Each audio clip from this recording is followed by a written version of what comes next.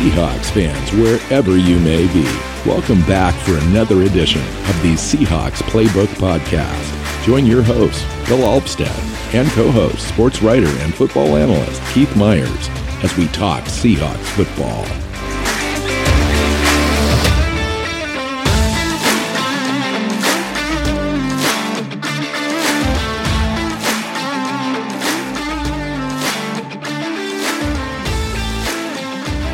Seahawks fans, welcome back to another edition of the Seahawks Playbook Podcast. I'm your host, Bill Alpstead, sitting down with Keith Myers. Got a good show today.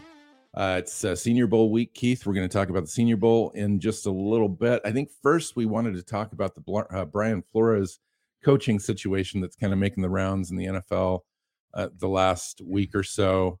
As information has come out, he's filed suit, and we want to get into that a little bit, as well as the idea that he may have been paid to lose games to get a better draft pick, which is a whole other separate kind of issue, but nonetheless is something that may be systemic in the NFL based on Hugh Jackson also coming out and saying in Cleveland he had the same sort of issue. It wouldn't surprise me if there's others, obviously, sure and maybe not so many that are willing to talk. We'll find out, but welcome in, Keith. Let's kind of get this thing going. Yeah, so there's two parts to the Brian Flores suit, and I think the tanking one is one that you and I'll get into here in a minute. I think the race one is pretty dang obvious to anyone who's actually paying attention. You have a league that is 73% African American. There's a lot of players who want to get into coaching. They want to do that, and they just can't get off. They can't get opportunities. Or if the opportunities are coming along, there's this thing called the Rooney Rule, which basically says teams need to conduct, at least one or multiple interviews for a head coaching position with minority candidates, and I think they included also some higher end position coaches as well in that. Yep, that's a recent change. And so what you're saying is, even with that rule in place, these things are kind of turned out to be kind of shamish in the way that they're conducted. And they have been. And I know that people are looking, hey, the rule is there. You gotta interview this, candidate and whatever. And if you already know who you want, you have to go through the motions. But the key is, why are you making a decision before you've done your interviews? It's because of relationships. I mean, I'll play the devil's advocate for a second, and maybe I'll get in trouble for it, whatever. I'm just playing devil's advocate. I'm just saying these might be some of the reasons why teams make decisions that they make. The coaching world in the NFL is a small world. It's fairly circular and recycled. We all kind of know that.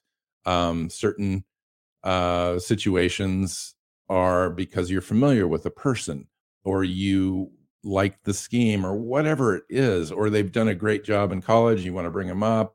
You've kind of made that decision all along the year, and then you get into your team is now looking for a head coach. You kind of already identified the guy that you're really interested in.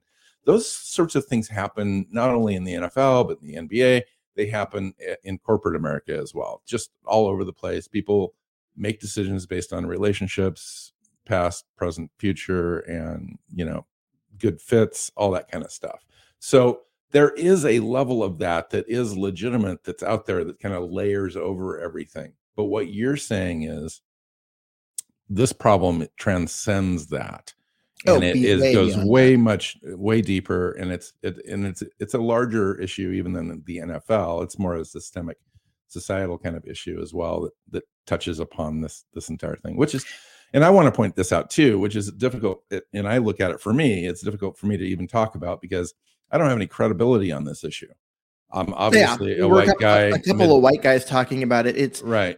But I think one of the things that we have to look at with this is you have a league which is 73% black. As far as the players, there's a bunch of players that black and white that want something at post playing days. They want to get into coaching and all of that. And very few of the black coaches get opportunities. And I'm not just talking about the head coaching jobs. I'm talking about all through. So you have position coaches that are still predominantly white. even though the players that Yeah. just came Well, out, can just I? retired and they are predominantly black, but only the white coaches are getting the jobs. Why? So let me kind of break that down just for everyone that's not really paying too much attention. There's one head coach in the NFL right now that's African American. One. 4 offensive coordinators. This is out of 32 teams. 4 offensive coordinators, 11 defensive coordinators, 8 special teams coordinators, 3 quarterback coaches, and 6 general managers. No ownership. Yeah. That's where we sit. Now, some of those numbers might look okay. For example, the defensive coordinators at 11, general managers at 6, And the 8 six special the teams six general coordinators. managers is that's a it used to be one, right? Baltimore was like the only one forever. And the fact that we have 6 now, I think it's showing that we're making progress.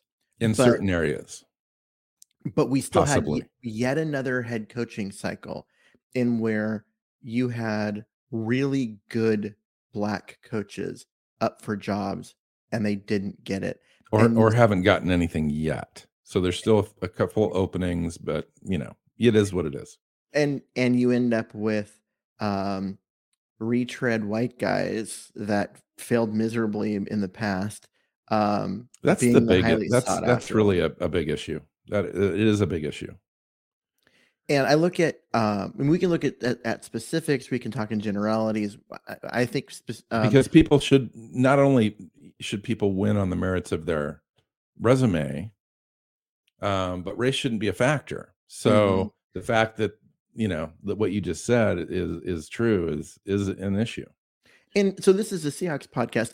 I want to point out the Seahawks are not blameless in this. They did this when they hired Pete Carroll. They had already met with Pete Carroll, already negotiated a contract. It had leaked out that he was going to Seattle. And they denied it. No, we haven't made up our mind. They flew some of the higher ups in Vulcan out to interview Leslie Frazier in a hotel. They didn't even bring him into the facility. They flew people out there, gave him a fairly quick interview, left, and came home and announced the Pete Carroll signing. If you want to talk about a sham interview, that was an entirely sham interview. And they did it because they were trying to, make sure they satisfied the Rooney Rule. Okay, so why did that count?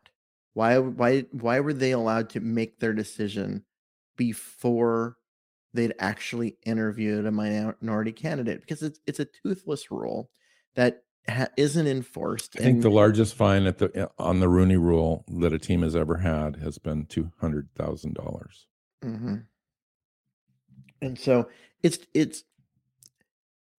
I think it was well intentioned, with the idea that even if they're not getting the jobs, that the interview process to get a head coaching gig it's usually a 6 to 8 hour interview. It's a long process. Could be a multi-day. Yeah, sometimes it's a multi-day, but 6 to 8 hours is very typical. And the first time you go through it, it kind of sucks because it's just a huge, long, exhausting process. And so giving these minority coaches an opportunity to experience this will mean that the next time that they would go into interview, they're going to know what they're doing. They're going to know that seems completely normal to me. Yeah. That part. Yeah. And so that was the basis of the Rooney Rule. So they'd be able to come forward and, having had multiple of these interviews, be able to present themselves really well, and it should lead to more hires. It hasn't. In fact, it's led to less hires. That's the big issue. Fewer black head coaches now, and I'm not just right in this second, but even over the last 5 years than there was before that. And when there have been African Americans hired, they've been given a shorter leash. Much shorter.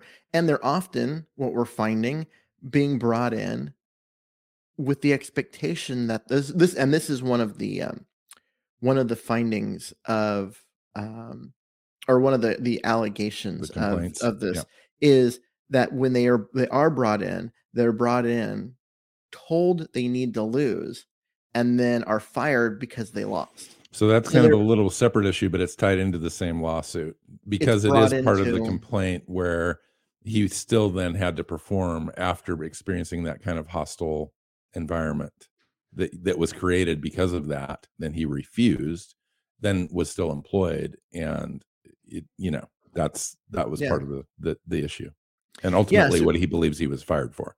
yeah, he believes he was fired because the team did significantly better Had a than winning the owner record wanted, and had a winning record 2 years in a row, and almost like made the playoffs once and almost made it again. with And a seriously flawed roster. yeah, and was fired because he was being paid to lose. And if he'd done what he had been asked, he would have lost more games, and then been fired for losing games. And Yes, it was no win situation. So yeah, and yeah, Hugh Jackson came out and basically said that's what happened to him in Cincinnati, was that he was told you or have to Cleveland, lose. one of the two. Or I'm thinking Cleveland, but because Cincinnati was where he was an offensive coordinator, but in Cleveland he was told you need to lose games. You need to get us the first overall pick. You need to go lose these games, and so he did, and then he got fired for being a terrible Losing game. coach. Yeah. And they hired someone else to Okay. actually draft the quarterback. Okay. So my question to you, and I don't want to take this too much longer because I think we can continue to talk about this for a long time and really never come up with any ideas or solutions or anything. Where do you want to leave it? Like, how is there anything that we can do going forward as a league that would try to mitigate these issues, put some teeth in some rules, anything at all that would kind of help equalize at least the ability to gain rightful employment for on the merits of your abilities? I think the first thing that they can do is they can look at the second half of that complaint and uh, make some owners sell, and get some of these old white guys that refuse to keep black head coaches, um, and get rid of them. And you can use the justification of paying someone to tank. And now, a word from our sponsor, DraftKings. The moment we've been waiting for since September is finally here. In honor of the big game, DraftKings Sportsbook, an official sports betting partner of Super Bowl 56, is giving new customers 56-1 odds on either team. Bet just $5 and get $280 in free bets if your team wins. DraftKings Sportsbook is now live in New York, meaning you can bet from almost 1/3 of the country. If Sportsbook isn't in your state yet, play DraftKings Daily Fantasy Football Contest for Super Bowl 56. New customers can get a free shot at $1 million top prize with their first deposit. Download the DraftKings Sportsbook app. Use promo code TPPN and get 56-1 odds on either team. Bet just $5 and get $280 in free bets if your team wins. That's promo code TPPN at DraftKings Sportsbook, an official sports betting partner of Super Bowl 56. 21 and over minimum age and location requirements may vary by jurisdiction. See DraftKings.com/sportsbook for a full list of requirements and state-specific responsible gaming resources. Void where prohibited. Gambling problem? Call 1-800-GAMBLER. It's one thing to trade away a bunch of veteran players, know you're going to take a step back for a year or two in order to clear out some cap space and all of that and reload. It's another thing to offer to pay your coach $100,000 per loss to intentionally lose. It's the general belief is that a team might want to tank, um, but the players on the roster and the coaches, like, they're trying to win. They may have a lot less talent, and they know that guys were traded away for draft picks and all of that, but they're still doing their best and trying to win because their careers are at stake. And for an owner to come through and say, "Here's $100,000 per loss," That's shocking to me. I mean, I get it. if But it can man, be, just hear that out loud and have it be something that's in the league, it pisses me off. those are owners that need to be forced to sell. And when you're forced to sell, look at, because forcing to sell, it's not just the highest bidder. And we saw that when in Seattle, when you had Steve Ballmer and Chris Hansen trying to buy the Kings and move them to Seattle and all of that. there's a process to it where, okay, they offered us this much. Can you match it? And if you can, okay, cool, we'll go with you instead of them. Um, I would say go find some minority owners and do whatever you got to do as far as the bidding price to make sure that the owners that are selling are getting fair value, but do your best to make sure that you get some minority owners. And when you do that, I believe things will start to change. So one of the things that I think will prompt some change, and probably maybe, probably maybe, one of the only things that actually really will bring about change is to have the players do something about it.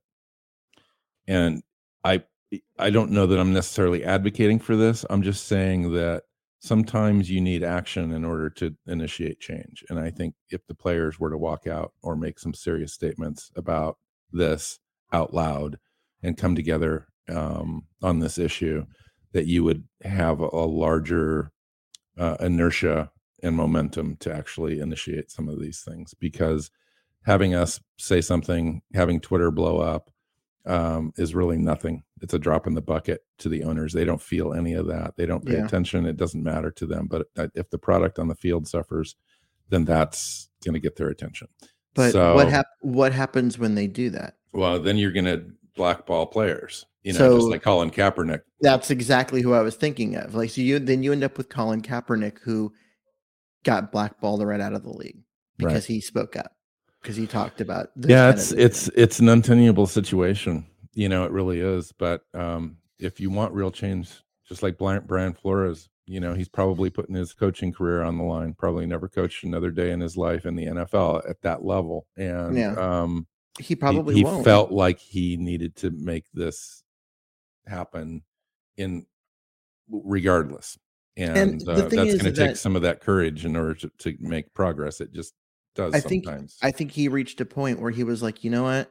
If I'm not going to get a job, if I can have my team overperform for multiple years and It's not still worth can't my integrity. get a job, um, like get fired for doing too well, and then can't get a job from another team, that it's not worth it.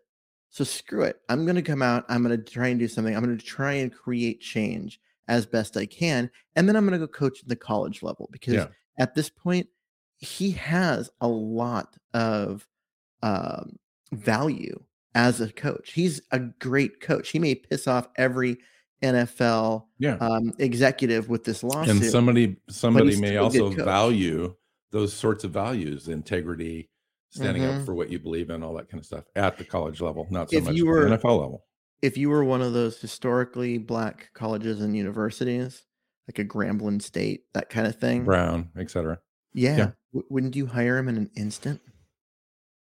In Well, an I wouldn't push instant. anybody else out at this No, but I'm point saying, if you haven't made if a you decision. But yes, of if you course. have a job available, and he's out there, and he, like, through his agent, whatever, you find out he's interested, wouldn't you jump at the chance to hire a guy like that? I Absolutely. and he would do a fantastic job. So that's, and so So anyways, it's not complete career suicide if he's willing to go that route. sure. So So I think the issue that needs to be handled immediately is this pay to not play situation. Mhm. Because I think that requires immediate attention. I mean, the whole thing does, but we need to get to the bottom of that. There needs to be some sort of investigation there. If there's other teams involved, all that kind of stuff, there needs to be penalties, draft picks lost, financial hits, all that kind of stuff. You mentioned the forced sale of a team. Those sorts of things should be in play, and we Mhm. need to talk about it. It's a difficult conversation, but It is. we approached it today as a difficult conversation and had it, and we left a lot on the table, and maybe we can revisit this as the story progresses throughout the year. We can talk about it further. I did want to get to the Senior Bowl stuff today, because the Senior Bowl does take place on Saturday, and Mhm. it is the off season for the Seahawks, and that means that we are in the hunt to fill some roster holes that we have, and currently they're substantial roster holes because we have not gone through the free agency process yet. But I thought what I would do is I was able to watch Senior Bowl practice today, both sides, American League and or the American team and the national team, and just kind of came away with some notes and so forth, and identified a couple players I thought would be interesting fits for the Seahawks, and I just kind of wanted to run those by you. Some of these we've already talked about in our pre-draft prospect shows that we've done, and for another show. And we'll be doing the same thing for the Seahawks at some point, along with the all the team needs and going through that process. Oh yeah. Haskell Garrett, I just want to mention, injured his shoulder today in practice. Got that's too bad. driven into the ground by Stuber and hurt his shoulder, but it's a small sprain, and apparently he's going to give it a go on Saturday, so we'll see. Trevor Penning, and I thought I just mentioned some players that I really like. Trevor Penning, the offensive tackle, looked really good in practice. Like, he just looks like a legit guy. He's my favorite left tackle in this draft, even over Neal, just because I just liked his temperament. And he had a very nice rep versus Logan Hall, where he just took Logan Hall to the ground, and it was ugly for Hall. But Troy Anderson's like an off the ball Mike linebacker in the mid rounds that I thought looked really good. Great length and agility. He's kind of a 5th, 6th round guy. 6'4", 235. Reportedly by McShay on the broadcast that he might run a sub 4.5, which would put him in a conversation for a nice rotational piece that you could have mid round, present some good value. Kenny Pickett looked good. What's the other quarterback's name? Not Sam Howell, but Willis. Mm-hmm. Willis looked great as well. He had some great reps. His spiral is really tight and nice, especially on the move. And that's why he is, despite playing at Liberty, is considered a top prospect, because the guy's got arm talent. He's got a big arm, tight spiral, accuracy, and that's why he's there. Sam Howell has been kind of the guy that's really impressed, which he's the quarterback out of North Carolina. And interestingly, it's Kenny Pickett, who's been considered the top quarterback in this draft class, that may end up sliding quite a bit. And it would have mattered. It's not what he's done at the Senior Bowl, other than the measurements. Yeah. Apparently he's got tiny hands. Yeah, 8 and 3/4 or 8 1/4 half or something like that, which is literally 1.5 inches smaller than Russell Wilson. Now, when you're dealing with an NFL football versus a college ball, it's about 1.5 inches larger in circumference. So it's a pretty big leap for a guy like that. He's looked good. They're throwing NFL balls there at the Senior Bowl practices and in the Senior Bowl. So we'll kind of see. That Sam Howell seems to be moving up just because he's got the best arm strength and ball placement of any of the quarterbacks there at the Senior Bowl, but his footwork is atrocious. They talked about it on the broadcast, and then showed some of his footwork in particular, and they analyzed it at the time, and it was like, oh man, that needs some work. But there's no arguing with his arm strength and his ability to put the ball where it needs to go. So that's whether he's ready to start day one in the NFL, that remains to be seen. That's why he's kind of the back half of the first round, kind of a prospect. You could move up a little bit. There are quarterback needy teams, depending on how free agency falls out, depending on how the trade market goes for quarterbacks this offseason. We could see, quarterbacks falling a little bit in the draft, or if a lot of teams end up staying where they're at with quarterbacks and they kind of solve things before the draft, you could see some of these guys falling a little bit. So we'll see. I wanted to mention Jalen Petrie, the safety. He's making money in mobile. He's like a hybrid safety out there. Now, the reason I mentioned him is because we've talked about the Seahawks potentially needing another free safety depending on scheme, possibly a hybrid, a guy that could play both up front and drop back into coverage, because we know that Jamal Adams isn't great in coverage, so we would need another free safety on this roster if we run a cover 2 scheme. And that's the kind of coaches that they've been looking at so far. As far as defensive coordinators, they haven't hired one yet. We don't know any more than we knew 2 weeks ago, to be completely honest. So But if they go in that direction, I think that in the draft they may take a guy, and somebody like Jalen Petrie in the second round or third round, if he drops, would be an ideal fit for them. Purportedly runs a 4.43 40 at 6 foot 200 pounds, and he pretty much can do it all. Jermaine Johnson, we're not going to be able to touch. He's like the best player at the Senior Bowl. He just is. Strength, tenacity, pass rush moves, all that kind of stuff. He's the guy. Eric Johnson is kind of a poor man's version.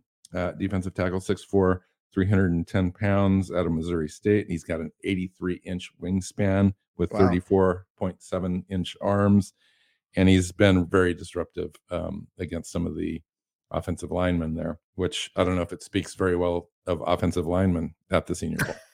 So let me pause you for just a sec, because one of the things I want to point out for our listeners is that Seattle scouts the Senior Bowl really hard, because they had 4 guys on the sidelines with Seahawk. Yeah, you've got guys like that defensive tackle you just mentioned from Missouri State, that you don't have. There's not a lot of film on them out there, but they get to come out after playing at Missouri State and play against the big boys, right? Play against guys from big Power 5 schools, and you get a chance to see, does what they did in college against really low competition translate? Can they do it against the other ones? Yeah. So the Seahawks scout the Senior Bowl really hard. Yeah, they do, and they really trust Nagy. They really trust Nagy, and there's an interview process available to them at the Senior Bowl. So you have, there were hundreds of scouts at practice, just completely lined the field. It was crazy. Tight end Isaiah Likely. I mentioned him because McShay said that he has him now rising to the number 2 tight end prospect in the draft overall, because of the work so far at the Senior Bowl. 6'4", 240 pounds. He's kind of a Gerald Everett and Dawson Knox comp. I don't know if you're familiar with Dawson Knox, but he was the tight end for the Buffalo Bills. It's 6'4", 242. It's interesting that McShay would say that, because what you've got so far with these workouts and these practices, that's a lot of like pass catching type of thing, and not a lot of like run blocking, which is one of the things. And I wonder if it's like, oh, yep, this because it's flashy and you can see it on in practice and whatnot. That's like, oh, he's going to rise, but can they actually do all the things that you want out of a tight end? Is Senior Bowl practice where you want to make that call on, how you rank a tight end when you're only looking at half of their job? Yeah. So. Right. Sam Williams, another guy. That's a Leo defensive end guy. Speed to power has looked great so far. McCreary, the corner, who was highly rated, I think the 4th or 5th best corner in the draft on most boards, came in and measured arm length at 29 5/8, which is going to tank him. He's going to slide way down. So right now he's at the back end of the first round. I think he's probably a middle to end of the second round guy now. He's going to be a slot guy in the NFL. He still has the ability to play on the outside just because of the tape and the work that he's done in the NFL or in college football, playing guys close. He's a physical guy. Sometimes you can overcome the short arm length, but he's going to get ruled out by a lot of teams early in the draft and might be a second or third option. And so he's going to be one of the guys that falls. I will mention, if you look back 2 years ago, he would have been taken off Seattle's board completely. Right. Like they wouldn't have drafted him if he fell into the 5th. Because for them, if you didn't have that length, you weren't useful. And they kind of went away from that. First, it was Justin Coleman. Then it was DJ Reed. Then it was I wonder Trey if it's Brown. A permanent thing or just players available to them. Just they're working around guys that they currently have.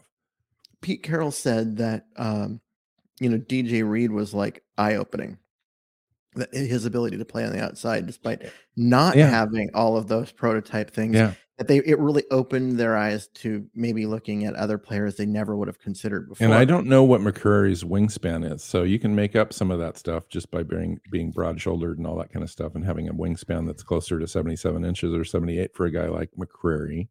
That would make up for some of that length deficit. We'll just have to see.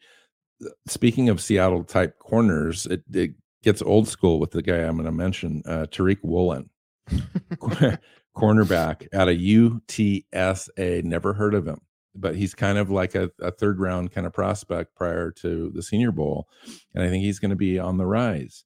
6'3.5", 204 pounds, 33 and a quarter inch arms, runs a 4.34 40, was comped today by McShay to Antonio Cromartie, and Wow.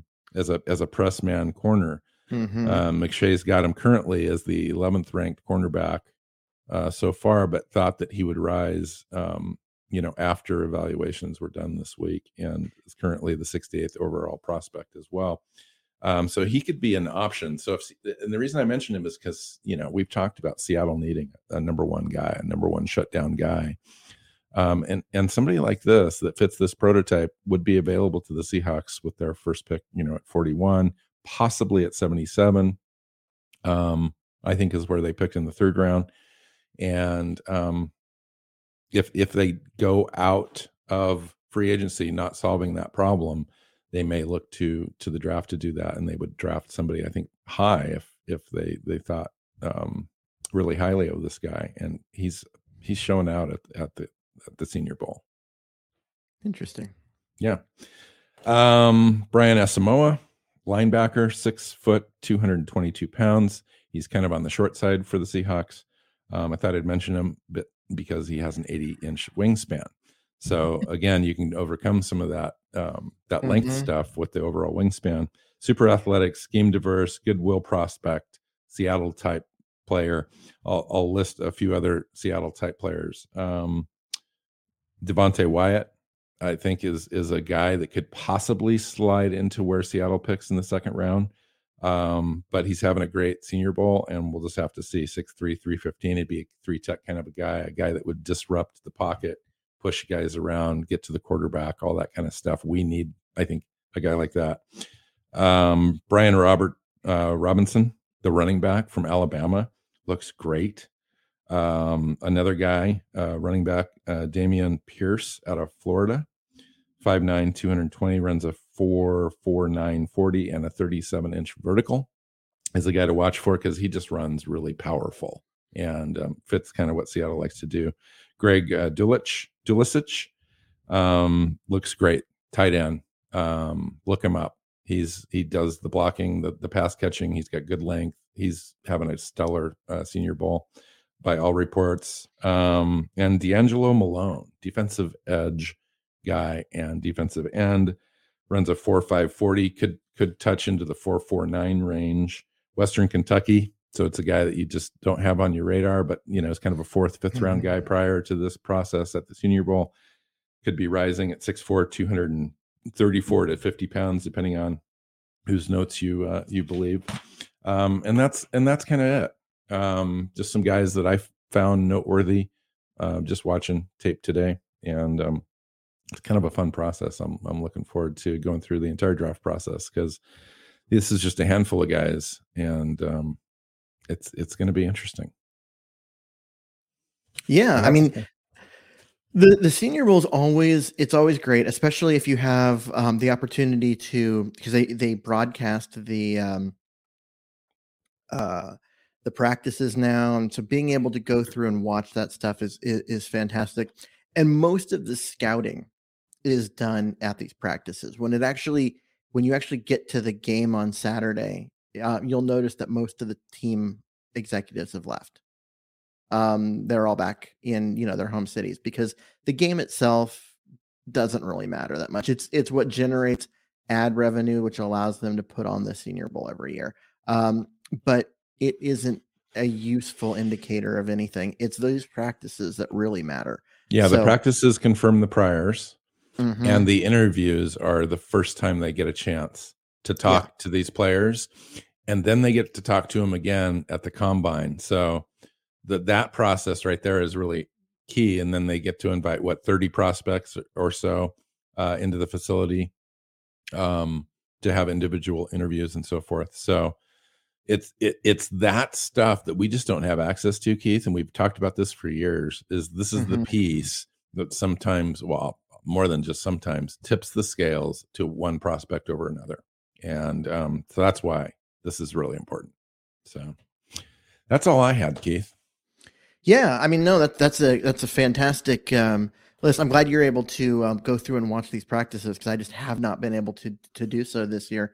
And you know, I'm hopeful our listeners appreciate the work you do on all of this, no because problem. it's been yeah, I mean, there's just a lot of great. There's a lot of prospects, Keith. There just is. I mean, You know, we there go through this draft process every year. Yeah. And by the time we hit the draft, we've touched upon probably 300 names, you know, 270 of which will get drafted. But there's 100 players at the Senior Bowl. I think people lose track. 104 players last year were drafted out of the Senior Bowl. So I think people lose track of the fact that there's a lot of players there. So this isn't just like, oh, you know, you're getting scouting, you know, information on 20 players. We're talking about 100 players. Yeah, Jim Nagy was interviewed today, and he said that 104 players last year went drafted from the Senior Bowl, and he expected the same amount, possibly 3 or 4 additional players overall drafted from the Senior Bowl this year, which would account for roughly 45% of all players drafted. So this is a good kind of game. It really is a big deal. And Nagy's done a fantastic job. When he took over running the Senior Bowl, it looked like it was going downhill and might go away. And he has really done a fantastic job of like getting the best talent there. Yeah, getting great talent to come. The fact that he got guys like Kenny Pickett, 5 out of the top 6 quarterbacks are at this game. Yeah, and so to get guys like that, which gets the coaches there, it also increases the number of eyeballs. It's just a fantastic thing. He's done such a good job of putting this together, and he's also accessible if you want to, you know, text him or tweet him and get a hold of him on. Now he has liked a couple of my tweets, but that's as close as I've gotten to having a conversation with Jim Nagy. So if anybody out there can put me in touch or Keith in touch, we'd love to have him on the show, because he's just a fantastic resource.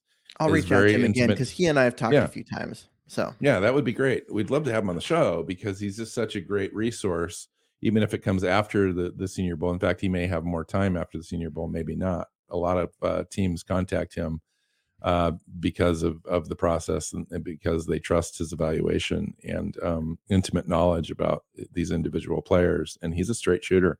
He'll tell you if somebody's exceeds expectations or doesn't. And a guy like that on the show would be fun. Okay, so let's get out of here, Keith. So we'll see you next time. We did one show this week. It was more my schedule than Keith's. Keith was totally willing to do the other show that we had planned, but I was getting in the way of that. So next week we'll do 2, promise. You can find Keith on Twitter at Myers NFL. I'm at NW Seahawk. The show is at Hawks Playbook, SeahawksPlaybook.com. It's all the content. You can find us on your favorite platforms, including YouTube. And make sure you share the episodes and subscribe. That would be awesome. So until next time, go Hawks. Go Hawks. Seahawks Playbook podcast listeners, thanks for joining us for another edition of the show. You can find us on Twitter. Bill is at NW Seahawk. Keith is at Myers NFL. And the show is at Hawks Playbook. You can listen and subscribe to the show at SeahawksPlaybook.com.